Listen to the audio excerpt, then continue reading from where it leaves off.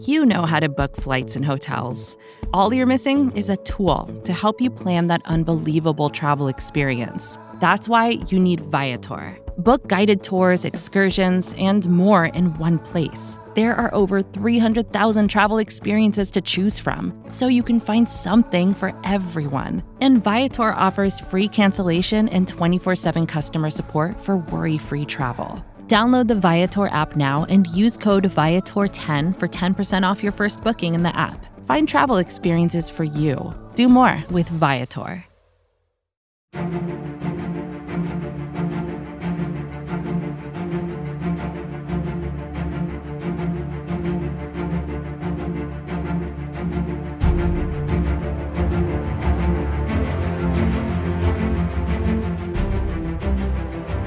Ladies and gentlemen, we're back.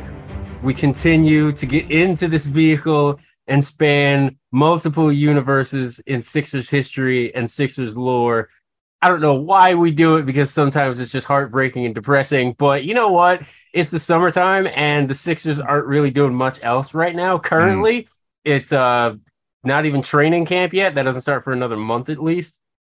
So we're doing this, and as always, I am joined by the gentleman that rides in the passenger seat of this podcast, DeLorean, quote unquote, Mr. Dave Early. What's up, man? What's going on? Now, Dave, I understand and I realize that you have kind of a, you don't have the spot necessary for, let's just call it like past Sixers lore. Like you're only good, you're only good starting at like 2013. That was my birth of this, of knowledge for that team, for the team. I mean, obviously, I lived the finals, the step over, and all that. I'm more familiar with the Iguodala years, but I don't consider myself knowledgeable the way you guys would be, having grown up in Philly and rooted for the team your whole lives, right? See, that's okay. And this is why I always have your back. And which is also why when we debut our podcast in October, when the season actually gets started, I'll be able to have your back a little bit more when those topics kind of come up. Some blind spots that I need. Some blind spots that you need filling, yes. In the spirit of that, we are taking a trip back to 1996. And to do that, he's in the back seat. Yes, I realize that a DeLorean is only a 2-seater vehicle, but you know what? Screw it. We are making room for this gentleman. This is John Brown. He is the co-host of the Jonesy and Brown podcast, which you can listen to via YouTube. Subscribe to the podcast. We'll put all the links to the descriptors down there. John is a lifelong Sixers fan and someone I've podcasted with before and always loves having me on. So you know what? I figured it would be great to extend the invitation like I've been extended so many times. John Brown, how you doing, man? I'm good. You guys have a very interesting way of saying that I'm old and jaded. That's pretty much how you broke it down. Yes. That's not I'm old enough to remember all of the bad years. That's not Sixers what we have were provided saying a lot of bad years. No, it's not what we're saying. Not what we're saying I'm at old all. enough to remember it too, but I was focused on the Knicks at this time. Well, that's good. You know, that's well. If we're going back as far as we're supposed to be going back for this podcast, that is a good thing. Podcast, yes. Because, 95, 96, you're still talking. There's still a reason to believe maybe at some point the Knicks could beat the Jordan Bulls. They never did. Dave was wearing his Ewing jersey at the time. Yeah. And I like those. Yeah, I like those 90s Knicks teams. To beat the hell out of everybody Knicks. Yeah. But here's mine. Because now you're going to my youth. All right. And you can be at that point, I'm still young enough at that point to have two teams. I truly believe that by the time you're 18 years old, by the time you leave your parents' house, 18 years old, you leave your parents' house, you must make a decision on what is your team. But, when you're a teenager, You know, when you're a teenager and your team is bad, you could say, "Hey, I like the Sixers and the Knicks." Listen, right. I have never had any problem with any kind of sports polyamory. Like, that's fine. Like who you like, okay? Okay, like no. I get that, but there's no reason for any grown man older than 18, 19 years old to have two teams. By the time you're grown, by the time you're drinking, by the time and I'm not talking legal drinking. By the time you're drinking, whatever time you choose to have that grown-up beverage, when it's time to be grown, pick a team.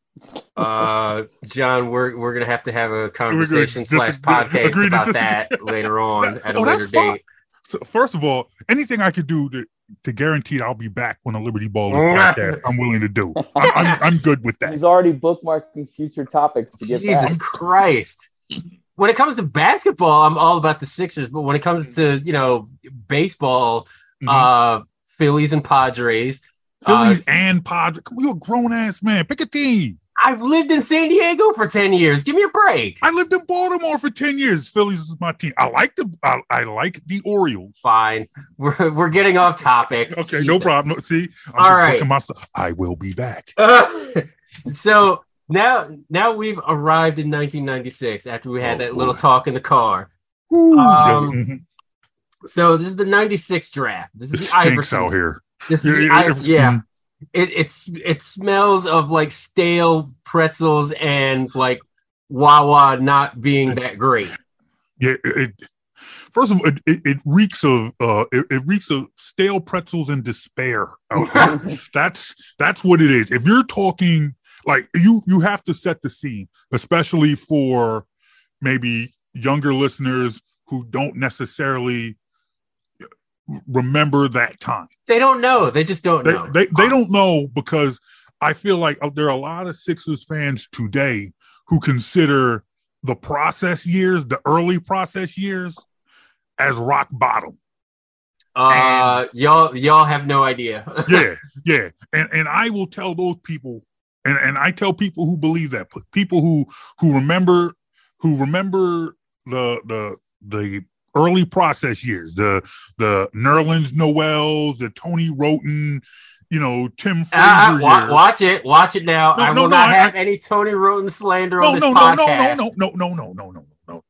No, not in the least. I'm not trying to diss Tony Roten. I'm just saying that was our guy back then. But nonetheless, the post Barkley, pre-Iverson years of the Sixers were 10 times worse. Like, I will take that 10-73 Sixers team over any team that the Sixers trotted out in between 92 and 96. Those were the worst. Now, the Dana Barros years, the Vernon Maxwell years, the Sharon Wright years, the Sean Bradley years, whoever you want to attach now, to that era. That's saying a lot, because there were some bright spots, right? Rookie Stackhouse was good. Yes. And I think that will lend itself to Rookie Stackhouse was good, and that will lend itself to the conversation that we're about to have. I'm always hesitant when I talk about Clarence Weatherspoon, because I feel like he was kind of misrepresented as a franchise guy. Like, they tried to push him a little too hard, and he just wasn't that guy. Yes. He Clarence Weatherspoon was a poor man's Charles Barkley after we got rid of the real Charles Barkley. Right. Imagine it's like imagine you having a crisp pair of Jordans. You have a favorite pair, a crisp pair of Jordans that you kept in great condition. For me, how about a pair of Jordan 4s? I have a pair of Jordan 4s. I have a pair of Jordan 4s that I've only worn like maybe 4 times, and I believe one of which was at our friend Jovan's wedding. I'm pretty sure. Crispy, very crispy. Yeah, crispy. Still haven't broken them bitches in. Exactly. You look good in them. You feel good when you put them on. And imagine your mom getting rid of them. getting rid of them and then saying, "Hey, it's all right. It's okay. Here's a pair of Jamies. Yeah. You know what? Let me get you. Let me get you these Harold Miners. Oh my God! Let me buy you a pair of these Harold Miners. These are just and you know how it is. You know, like you grew up just like me. You know how it is. Yeah. When your mom don't necessarily understand fashion. Yeah, you can't be going to school with Bobos on, man. I'm sorry. Yes. And she's sitting there and she doesn't understand why these Harold Miners that she's replacing your crispy Jordans with aren't just as good. Hey, these look just as nice as the Jordans, right? And they cost $100 less. Right. And just that was the thing about Witherspoon. It's just like that was Clarence Witherspoon. Exactly. He was somebody that could have been like, had the Barkley trade not gone down literally the year before, Dave, I feel like Witherspoon could have been okay in this town. But when you put that kind of onus on somebody like Clarence Witherspoon, who wasn't that guy, and just like it doesn't end out. It just doesn't pan out well. When I look at this draft index, I'm looking. All right, you got the 9th pick in 92, 2nd pick in 93, Sean Bradley. You get the 6th pick in 94, Sharon Wright. We had a podcast about the 93 draft.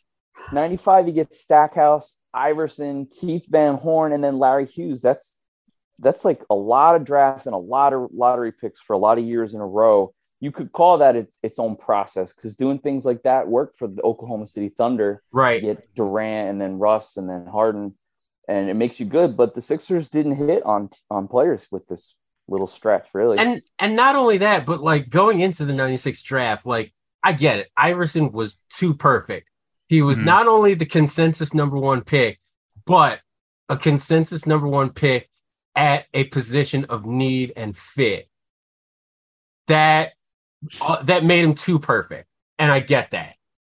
But also the team, I feel like at that time had little to no identity whatsoever. No, when you say too perfect, is the implication there? Let's talk about why people are dialing in. Is the implication they would have been better off with Kobe?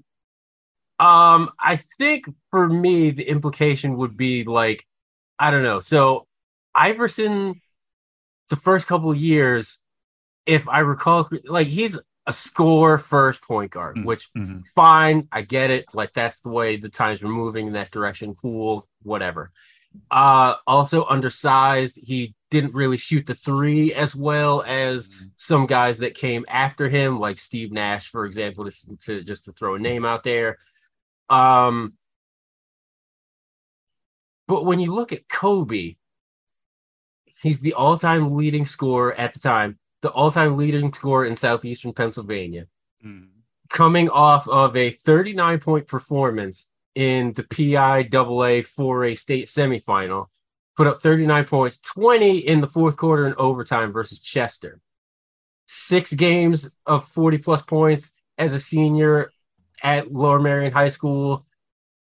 Look at all that. And but AI was doing this at Georgetown. You would have looked like you had 3 heads if you said they shouldn't take them. And let me ask you this. Go ahead. Because I feel like you need a point of clarification for this debate. Go ahead. If you're saying the Sixers should have gotten Kobe over AI, are you drafting Kobe first overall, or are you the Sixers and you're getting Kobe where the Lakers got where Charlotte got him and then traded him to the Lakers? So in my heart of hearts, and I can answer this honestly without hindsight being 2020, I would have taken Kobe number 1. Okay. At the time, without hindsight? At the time, I would have taken Kobe number 1. And here's why. Okay. Here's why.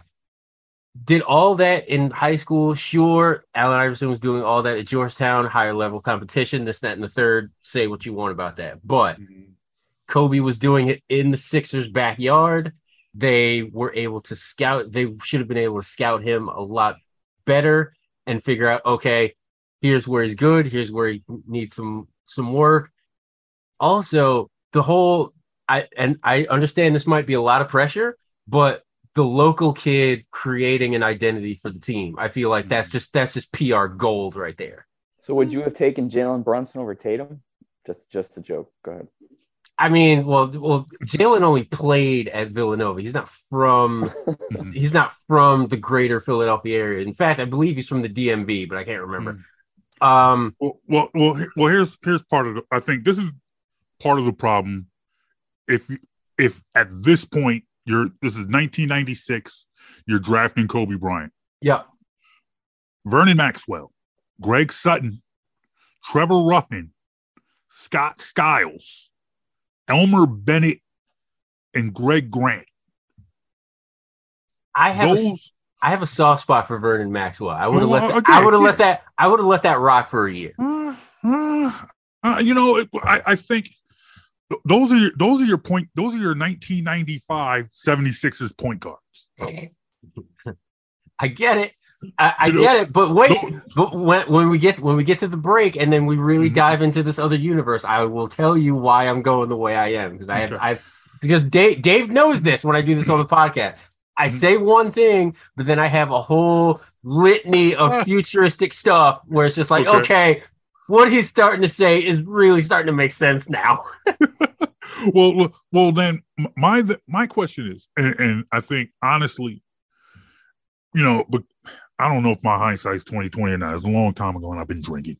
But wow. But family podcast, John. Oh, sorry.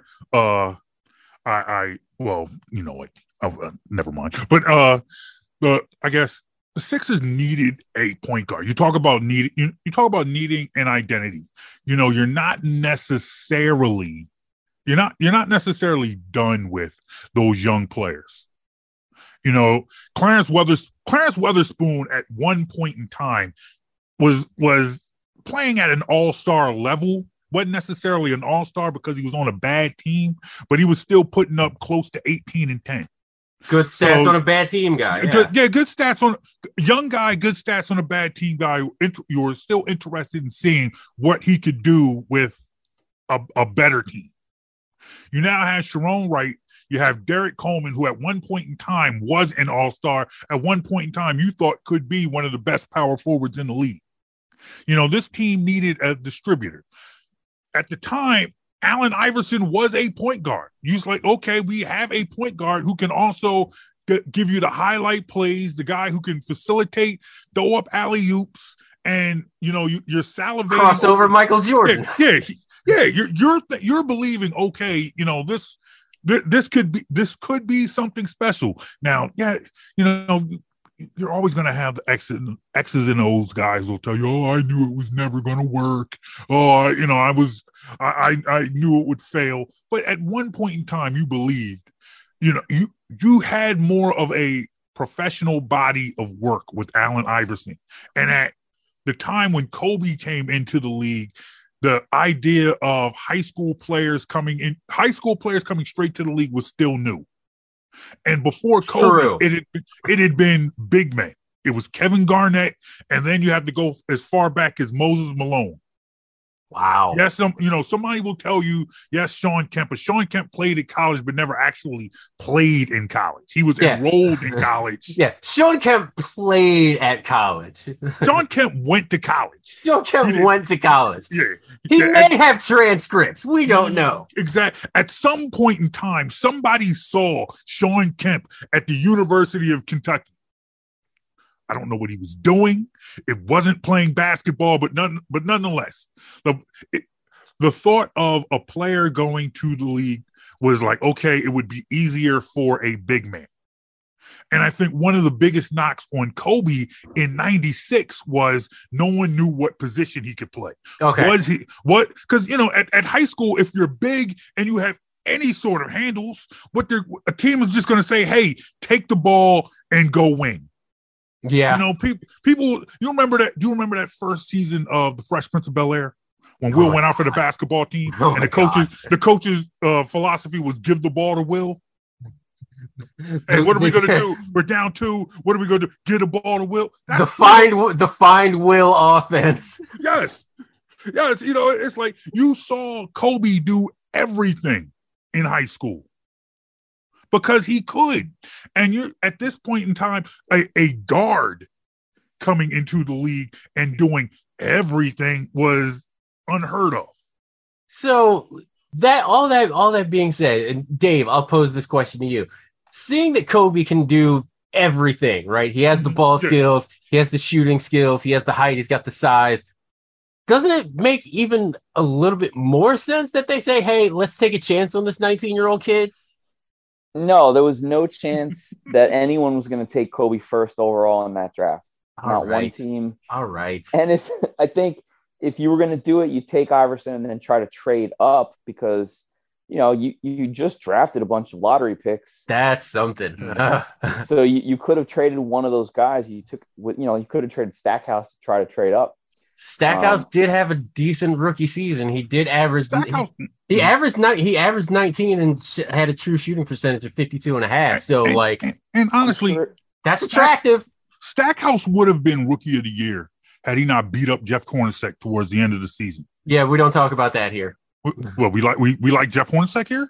No, we don't talk about that alleged confrontation. Like I'm still I'm not sure it actually happened. I hear it's a lot of hearsay in the Hornacek camp. What? Hey, well, look, I'm just gonna let that go. Adil, I like you a lot, man. Do you? I like you a lot. You my man, 50 grand. That absolutely happened, and it was great. That absolutely happened. Okay. Jerry Stackhouse went to Utah and beat the brakes off Jeff Hornacek, and it was absolutely glorious. I'm sorry it cost him the rookie of the year. That's I understand why that's a bad look, but he beat that was like one of the best parts. That is an identity, I guess. That is such an identity. He beat the absolute brakes of Jeff Hornacek. And when your team is bad, and the Sixers were bad, they were still bad with Jerry Stackhouse. But it's like you had the number 2 pick in the draft. You knew what Jerry Stackhouse could do. You saw what he did in college, so you knew there was cause for optimism. At North Carolina. Yes, you saw what he did at Carolina. You saw that, and you're like, okay, I understand this team is bad, but they could be good. And you see what Allen Iverson is doing, and you're like, okay, we're still bad, but we could be bad. Get Iverson, and then you see, all right, this is a team that has some fight because because Jerry Stackhouse showed the Philly fight all over Jeff Hornacek's forehead. So, but I say all this to say, I say all this to condone violence on the podcast. No, I don't condone violence. I'm not saying Jerry Stackhouse go find Jeff Hornacek now and beat him up. No, no. I would like to see that rematch on pay-per-view. I'm not going to lie. All right, so Dave. So Dave would not have taken Kobe number 1, like maybe with a additional draft pick, trade up, trade down situation if they're not 100% sure on Iverson. In a redraft, I'm taking Kobe, and I think that's what we should talk about after the break. I think we should discuss what would have happened if somehow Iverson was on the Lakers and Kobe was on the Sixers. What might have been different? And John, there's no chance you're taking Kobe 1. I don't think I can. I don't think I could take Kobe 1 now, of course now that we've seen both of their bodies of work. A redraft, Kobe's 1. Yeah, of course Kobe's 1. But 96, I just don't think. I think that's just too hard of a sell. I think maybe if you took Kobe later on in the draft, like if the Sixers had Charlotte's pick, package Stackhouse and Witherspoon some way somehow. Yeah, I could see getting Kobe, but I can't see drafting Kobe number 1. All right, that's fair. So let's do this. Let's take a quick commercial breather, satisfy some of these ad sponsors that we have for Vox Media that hosts all of our fine Liberty Ballers podcasts. We will be back after these words, and we'll continue talking on this subject. What if the Sixers had drafted Kobe in 1996? Back in a second. Vacations can be tricky. You already know how to book flights and hotels, but now the only thing you're missing is, the actual travel experience.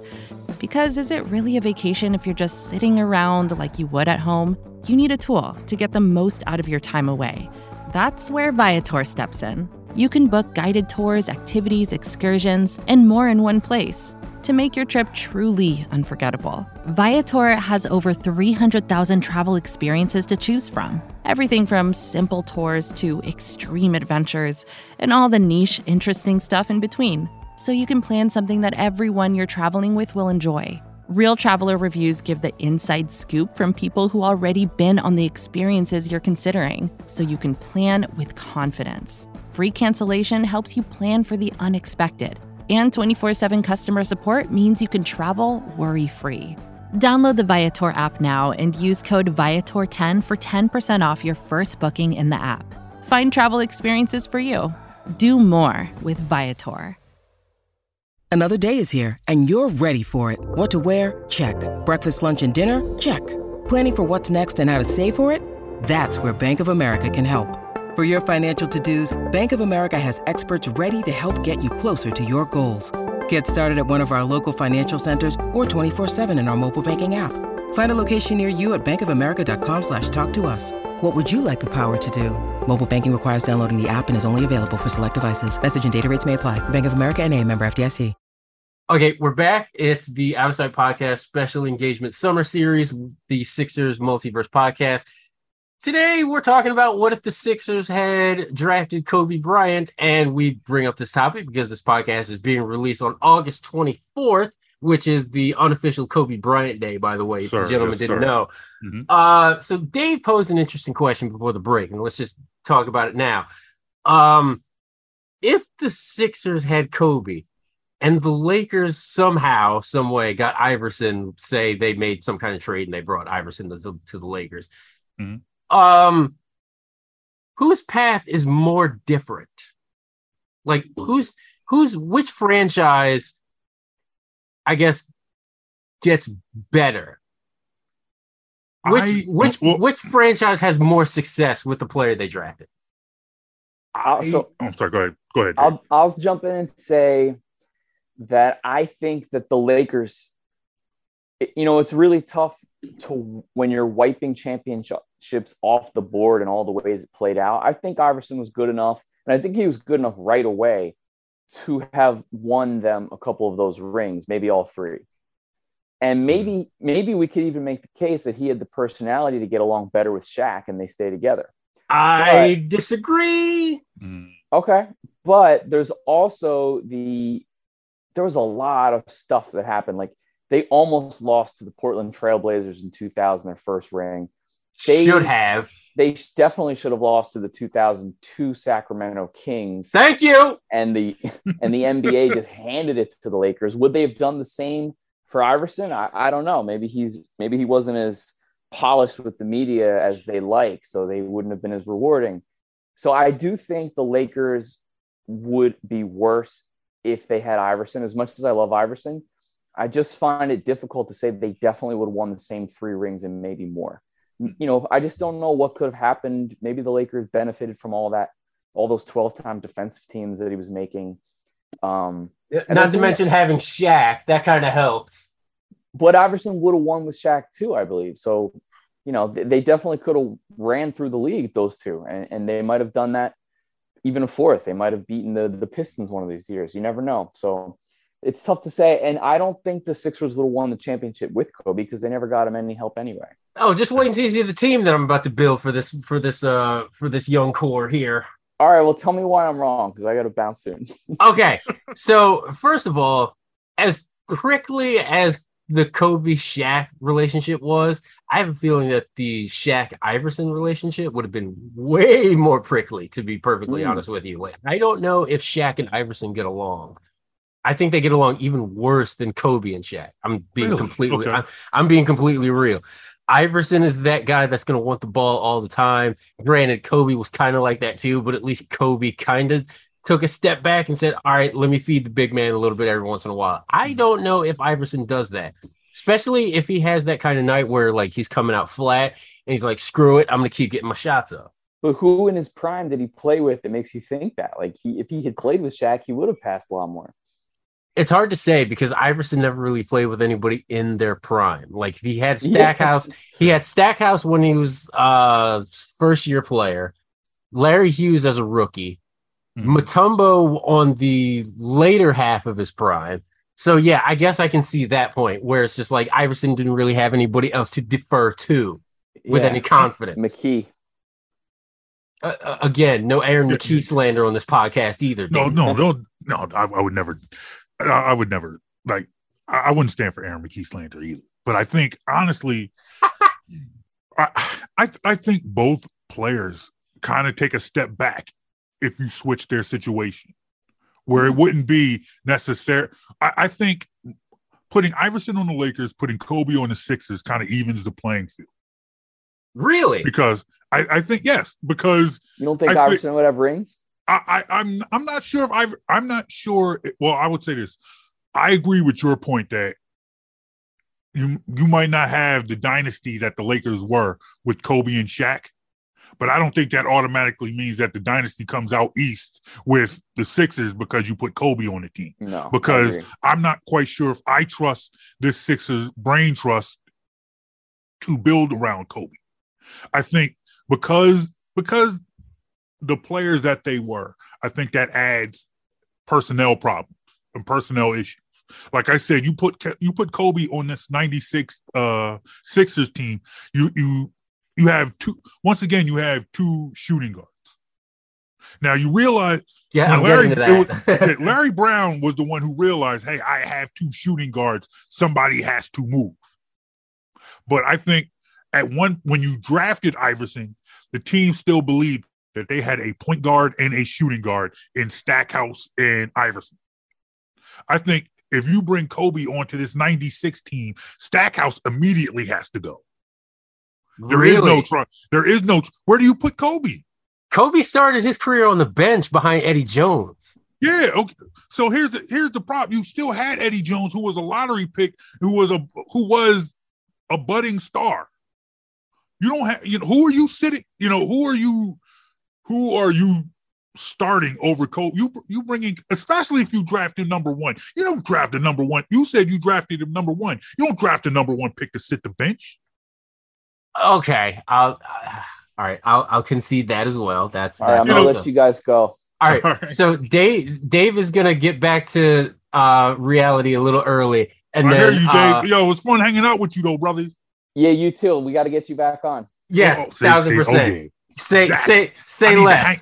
I need to hang with the Liberty Ballers. That's what I've been trying to do this for a minute. Say less. He'll be on the podcast with us later on in the year. All right. I'm going to hold you to that. Okay. God damn it. This is what I get when I open my big fat mouth. Exactly. All right. So John, yes. I'm going. So let me, the senior black correspondent of Liberty Ballers, let me put my general manager hat on for a second. Okay. It's a nice, crispy Sixers hat. Nice. I don't wear it too often. I only break it out for the specialist of occasions. Is it Mitchell and Ness or is it New Era? It's Mitchell and Ness. Stop it. Come on now. Yes, sir. Okay. All right. So Sixers have a hole at point guard. Granted. Okay. Kobe or Stackhouse has to go to the bench like that first year. Most likely. Which is fine. I'll see what I get. I'll see what I have with Stackhouse and Kobe in like some minutes, like play them together, like play all three of them, like have Kobe run some point with Stack at the 2 and Spoon at the 3. But then eventually I'm going to look at the 97 draft and I'm going to be like, all right, maybe it's time to get like a legit point guard now. That's when general manager Dio Royster drafts Chauncey in round 1. Chauncey Billups. That's what year is that? That's the 97 draft. 97 draft. You draft Chauncey Billups. I'm drafting Chauncey in round 1. And at that point, I'm like, okay, this Spoon thing is not working out the way I thought it would. Okay. So I will move Spoon for as much as I can get. I won't get Barkley money back, but that's okay because I will roll into the 97 season with Billups, Stackhouse, and Kobe. And that is a hell of a young backcourt nucleus that I can build around. Okay, I can see. All right. See, I can see that. See, now you know why I was like, all right. Oh, okay. Let me let this Vernon Maxwell thing rock for a year. I don't know if I want Vernon Maxwell around my young nucleus another year, but but all right. You go to 97, Billups is on the board when the Sixers draft Keith Van Horn.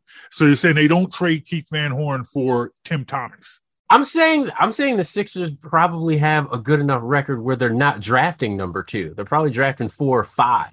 Mm-hmm.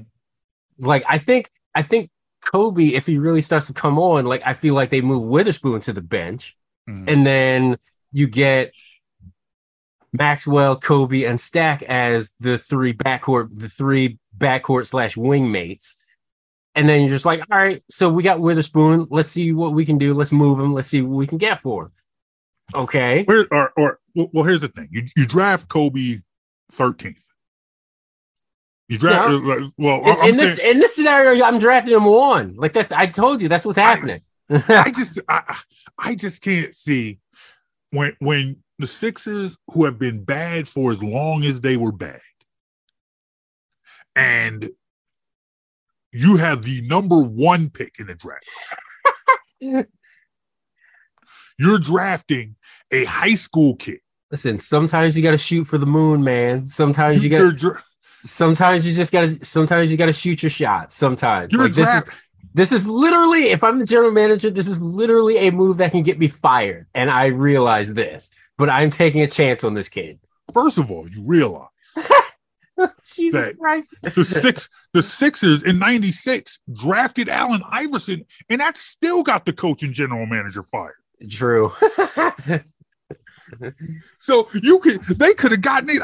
First of all, Kobe Bryant would have been the absolute right pick to take at number 1. It would have been. For all the reasons that I outlined. For all the reasons that you outlined, for what we know now, Kobe Bryant would have been the perfect pick. Local kid. Number 1. Yes. Local kid. Here with tremendous work ethic.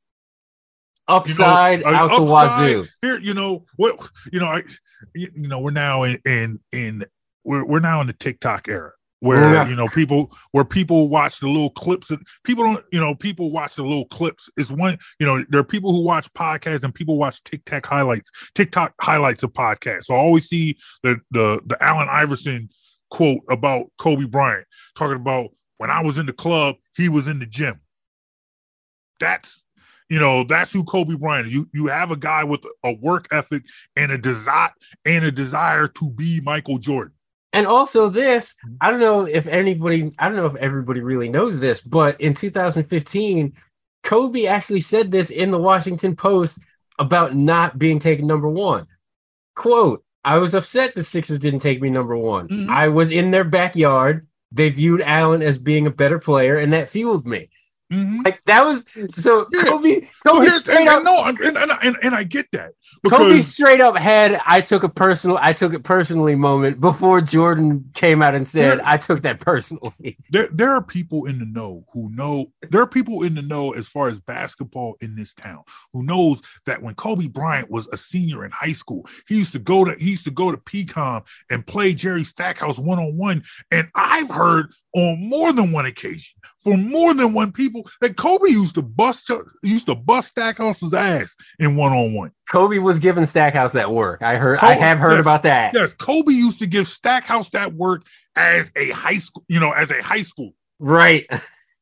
As a high schooler. Now, I'm not quite sure what that tells you about the guy you just drafted number 2 overall. That this high school kid is just coming. This high school kid is just coming and just running shop and just running. Killing him, but still, but nonetheless, I just think that it's the sell of all sells to draft this kid number 1 and put him on the bench. It's not like we haven't seen that before, though.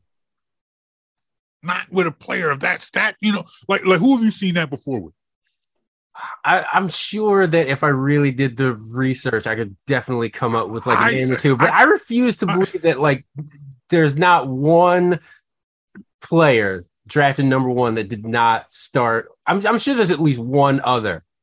Has to be. In all of the decades of the NBA. No, because if like I don't think Joe Smith was starting when the Warriors drafted him number 1. Joe Smith was absolutely he was going to be the cornerstone of moving past Run TMC. Okay. You don't draft when you're a team. When you draft first, you are trash. That's usually the consensus. There's a reason why you draft number one. All right. You draft a player number one, that guy's got to start now.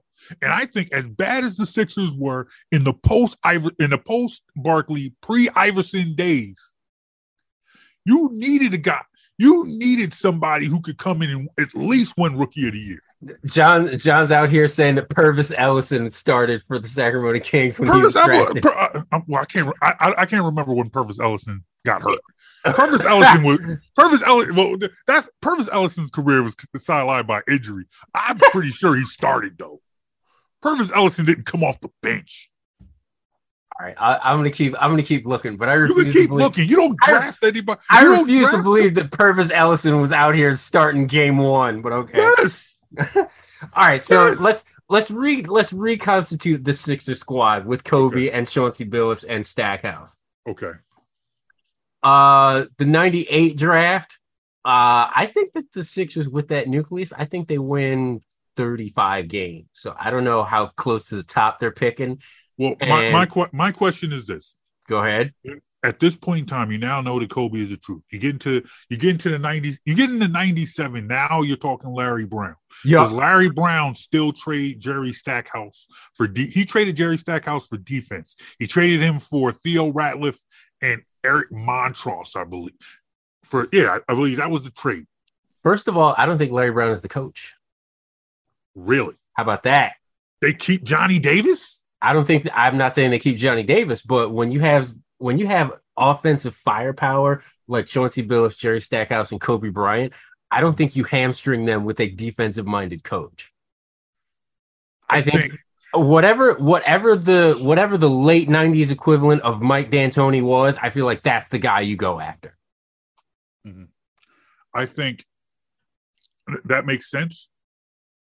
But I think in a year when you've now had the number one pick, you had the number two pick, followed by the number one pick, and now you have the number three pick.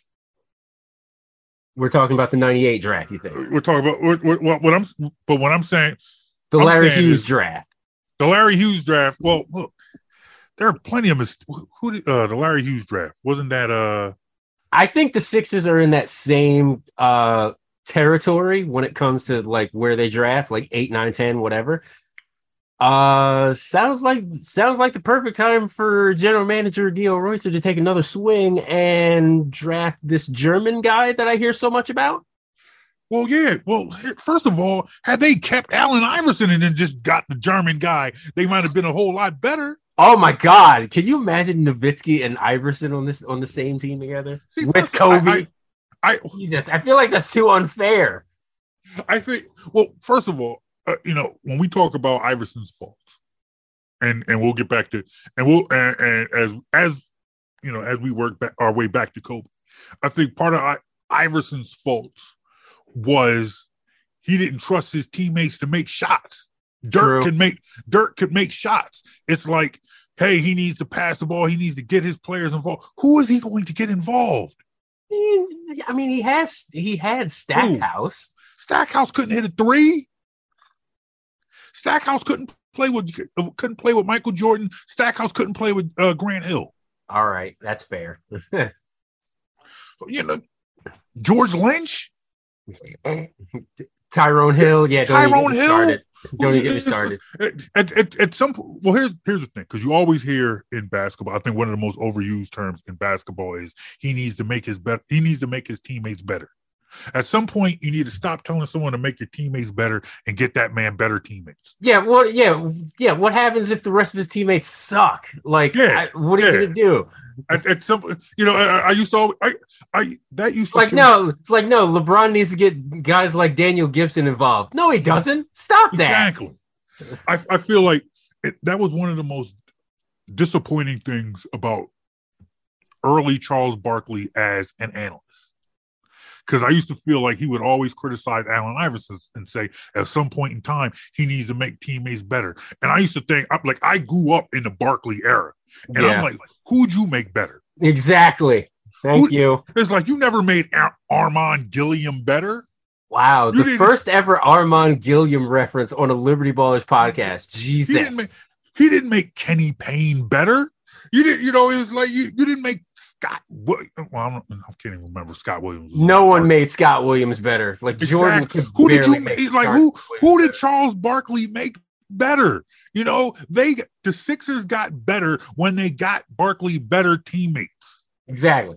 And that's what happens. You look at some of the misses of the Iverson era. Drafting Larry Hughes instead of Nowitzki or Paul Pierce. I would have settled for Bonzi Wells at that point. You give Iverson a front court player who can stretch the defense and hit jumpers. When he collapses, he will pass the ball. It's funny that we keep bringing up Nowitzki, because Nowitzki is definitely who I would have drafted in 98. And I would have added another front court mate. I would have added Vlade Divac in free agency. There you go. So now you got Vlade. So now I'm rolling into 98, the 98-99 season. I'm rolling in here with Billups, Kobe, Stackhouse, Dirk Nowitzki, and Vlade Divac. Might not be a championship starting five, but damn it, I'm making the playoffs. There you go. All right. I'm not. I hear Who's you. mad at that? I'm not necessarily mad at that. I just don't think I don't think whether you drafted Iverson or Kobe, I don't think there's any way you keep Jerry Stackhouse. See, I disagree. Like, I think you have to have every Batman needs a Robin in this league now. Even back then, it was true. Like, Jordan needed Pippen. Yes. Ewing needed Allen Houston. Olajuwon even needed Sam Cassell, Mario Elie, and Robert Horry. He needed all those guys.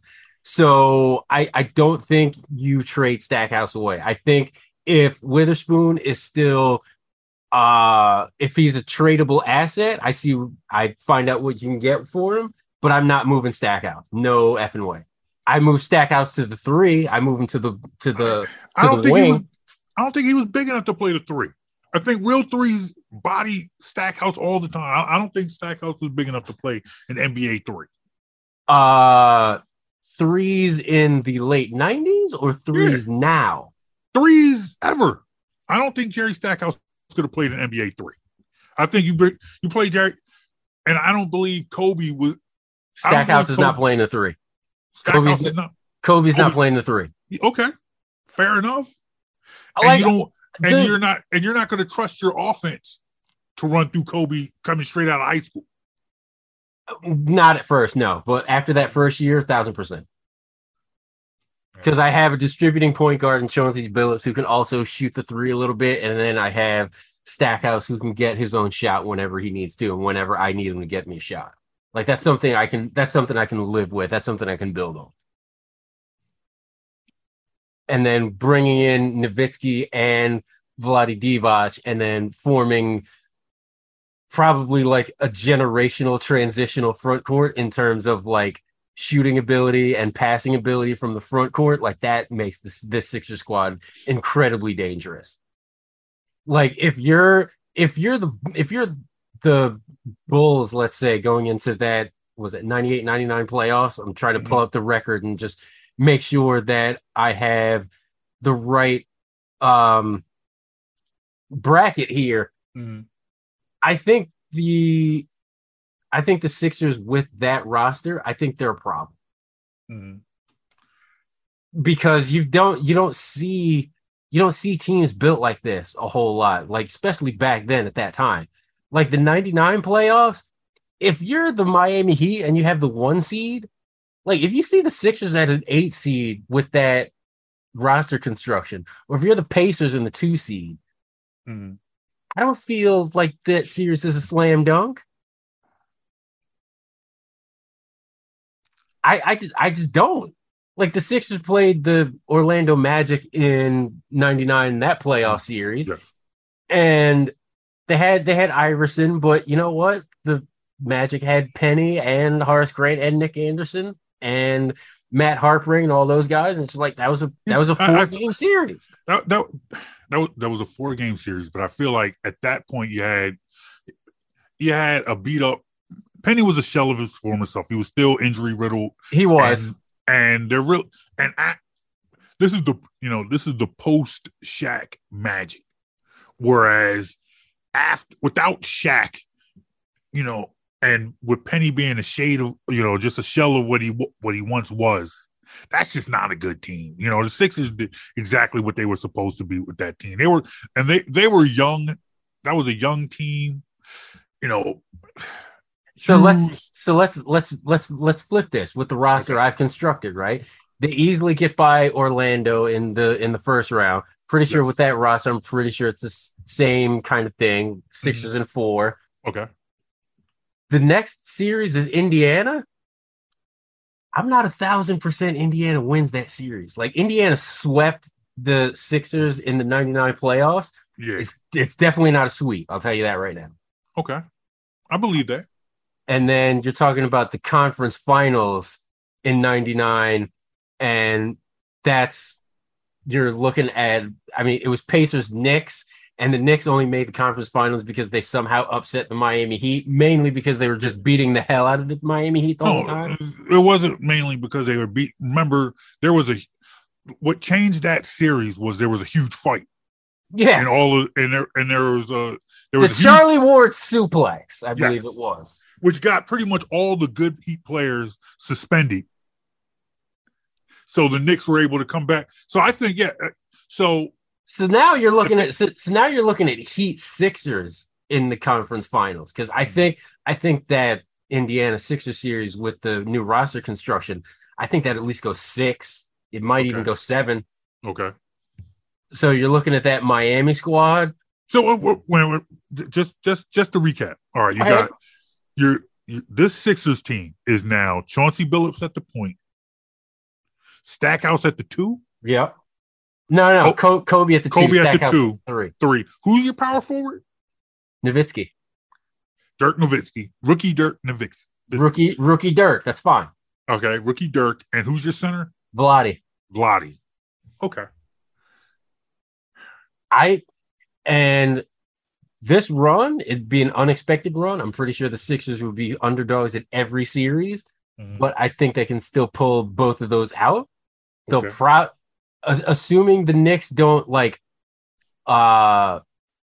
go ham and turn this into a Royal Rumble, I'm pretty sure the Heat win that series. So you're looking at a Sixers Heat 99 Eastern Conference Finals.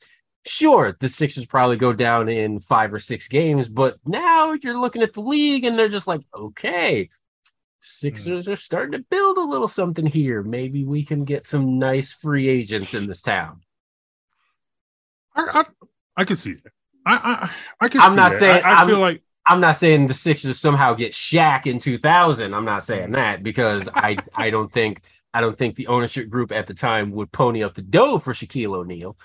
But I don't know. It's not outside of the realm of possibility that they make some swings and get better in the front, get better and more offensively minded at the center position. I would say their best bet would have been, and I know you want to keep him, but I think if you're looking down the line at the way the NBA is, you're still trading Jerry Stackhouse. Okay. You're still trading Jerry Stackhouse so you can acquire a player like Theo Ratliff. Because I think when you're looking ahead,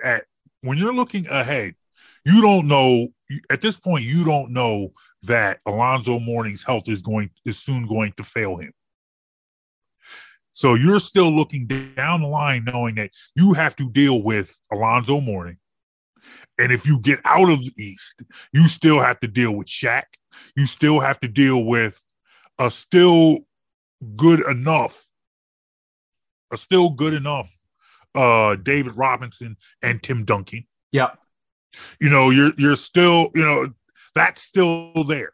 You still need, and when you look at 2001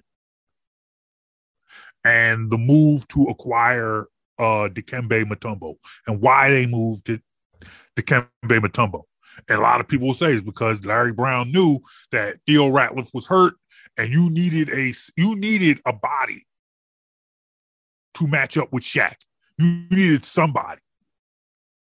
So I think if you're building a team, you know, you're looking down the line, it's like, you know what's coming. You see what's ahead of you. I think, honestly, if you have a point guard like Billups and a two guard like Kobe, I think at some point in time you have a power forward like Dirk. At some point in time, you got to trade offense for defense. It's a shame that like Portland was doing well, way too good at that time frame, because I would say, you know what? Let's flip him and see if we can get Rasheed Wallace. I would see. Now you got two Philly guys on the team. Two Philly guys, one of whom went to Simon Gratz. Yep. You got two. You got. First of all, I know a lot of people who will say the key would have been, instead of drafting Jerry Stackhouse, to try and get Rasheed Wallace to begin with. I would agree with that. And that maybe a better pairing would have been Iverson and Wallace. I think given their personalities and their attitudes, like I feel like they would have paired incredibly well.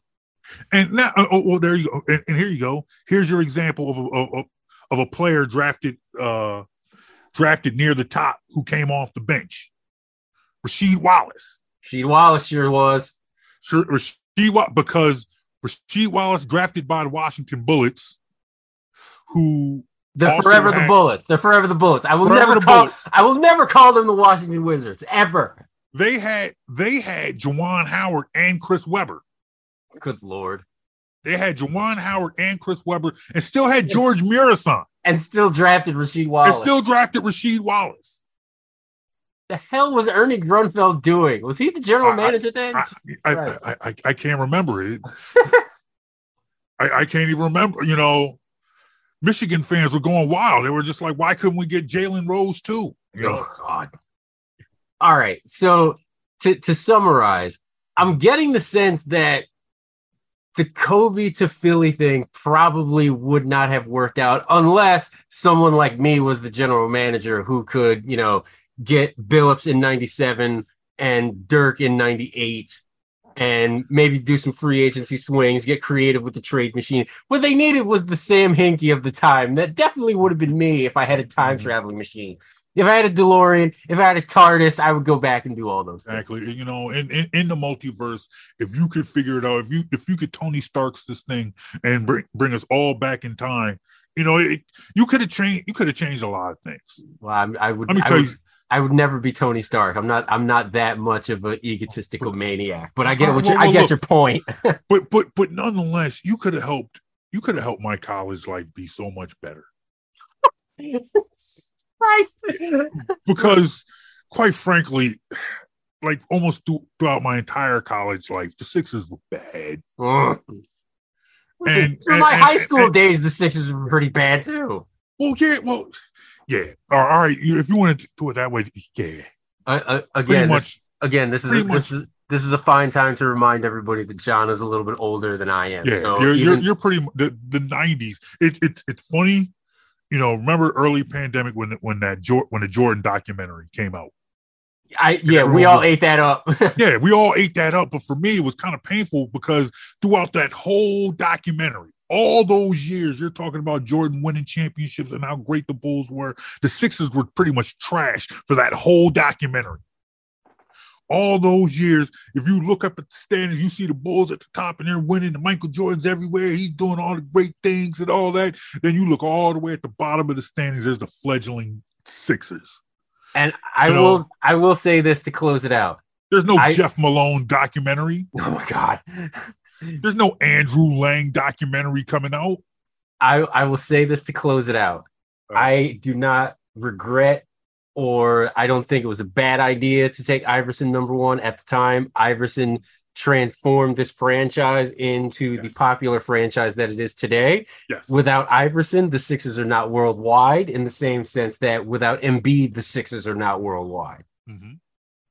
I still rock my pairs of Iversons. I still have my Iverson jerseys. I love Allen Iverson, but this is a fun exercise to do on the unofficial Kobe Bryant Day. So I felt like it was a topic that should at least maybe be discussed. And I appreciate you, John, for stepping in and helping out with the blind spot that Dave Early has a little bit. Like I said, we will do our damnedest to get you back on the podcast this year. Sixers training camp starts in, I guess, a little over a month. We'll just see what happens. Like how are you? I know how you feel about the Sixers past, but how do you feel about the Sixers going into this season? I am encouraged. I sense a little cautious optimism here. Yeah. Look, that's, once again, I'm an old, jaded Philadelphia sports fan. Right. So there's always going to be cautious optimism. It always comes, there's always going to be a yeah, but there's always going to be a well, actually, that comes with any conversation about enthusiasm or confidence. But I like what I am seeing. I like their free agent pickups. I like what appears to be good camaraderie between the team. I am encouraged, and I hope I don't regret it. Here's what I love about this offseason. Harden's looking good. It looks like the hamstring is going to be healed and ready to go. Yes. I also enjoy the DeAnthony Melton move. I also love the non-move that has been made so far, which is to not trade the farm for Kevin Durant, because I'm not 1,000% sure that's a good idea. I just don't know. And if it were a different general manager, if it was Elton Brand, like, I feel like he would have made that trade already. I wouldn't be mad at it, but at the same time, I don't know if I would be on board with trading away Maxey, Thibault, Isaiah Joe, countless number one round draft picks. Like, I don't know if I'm doing that for this version of Kevin Durant. Understood. But that's just me. I know a lot of people are out there, they're really like on the sandbox for Kevin Durant, which is fine. I am just not on that island, y'all. I'm sorry. I'm fervently entrenched on Korkmaz Island right now, and I'm not trying to change addresses right now. You're on Korkmaz Island? I will stand for Furkan Korkmaz to the end of time, much to my detriment, but still, I don't care. All right. There's a lot of detriment to that, but I remain hopeful. Damn it! I just want to see Furkan in one dunk contest. That's all I want. Bring out the Vader mask, Furkan. Come on. I mean, I feel like we need to get back in the car, and we need to get back to reality here. I'm starting to lose John right now, and that's not good. You know what? No, we don't need to get back in the car. You get back in the car. You keep driving. I'm going to Uber my way home. I mean, it's been cool. I mean, you can give me a call later on, but I don't think I need to be in the car with you anymore, there, brother. All right, that's fine. That's fair. So, John Brown, co-host of the Jonesy and Brown podcast. Why don't you plug some stuff? Your time to shine, my friend. Tell people where they can find you, where they can listen.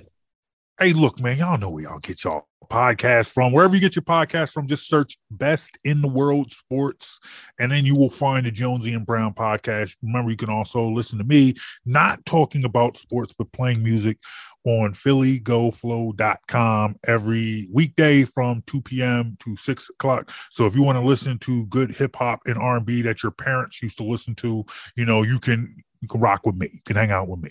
If you want to listen to real hip hop and not what Clear Channel believes is hip hop, you listen to Philly Go Flow. Exactly.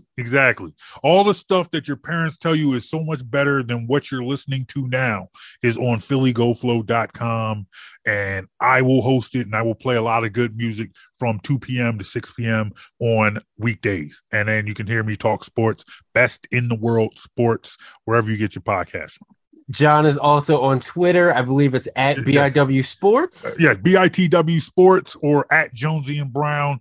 Either way, they both go to my phone, and I'll get back to you. You can always find me at Adobe Royster. You can find Dave at Dave_Early. Follow us on Liberty Ballers at Liberty_Ballers. Subscribe, follow all the podcasts, as well as John's podcast, because John's fire right now. Eagles preseason. He's got all that covered.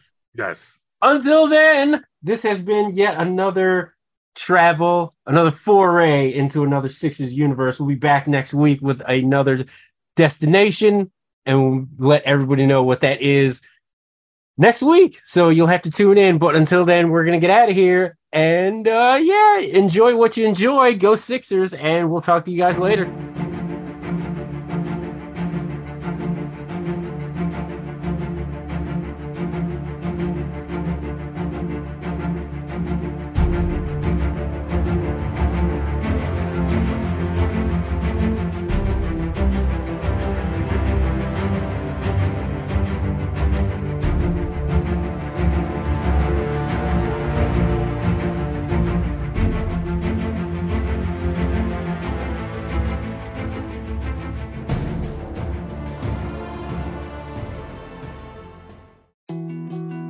More to-dos, less time, and an infinite number of tools to keep track of. Sometimes doing business has never felt harder, but you don't need a miracle to hit your goals. You can just use HubSpot, because their all-in-one customer platform can make growing your business infinitely easier. Imagine this: high-quality leads, fast closing deals, wildly happy customers, and more benchmark-breaking quarters. It's not a miracle, it's HubSpot. Visit HubSpot.com to get started today.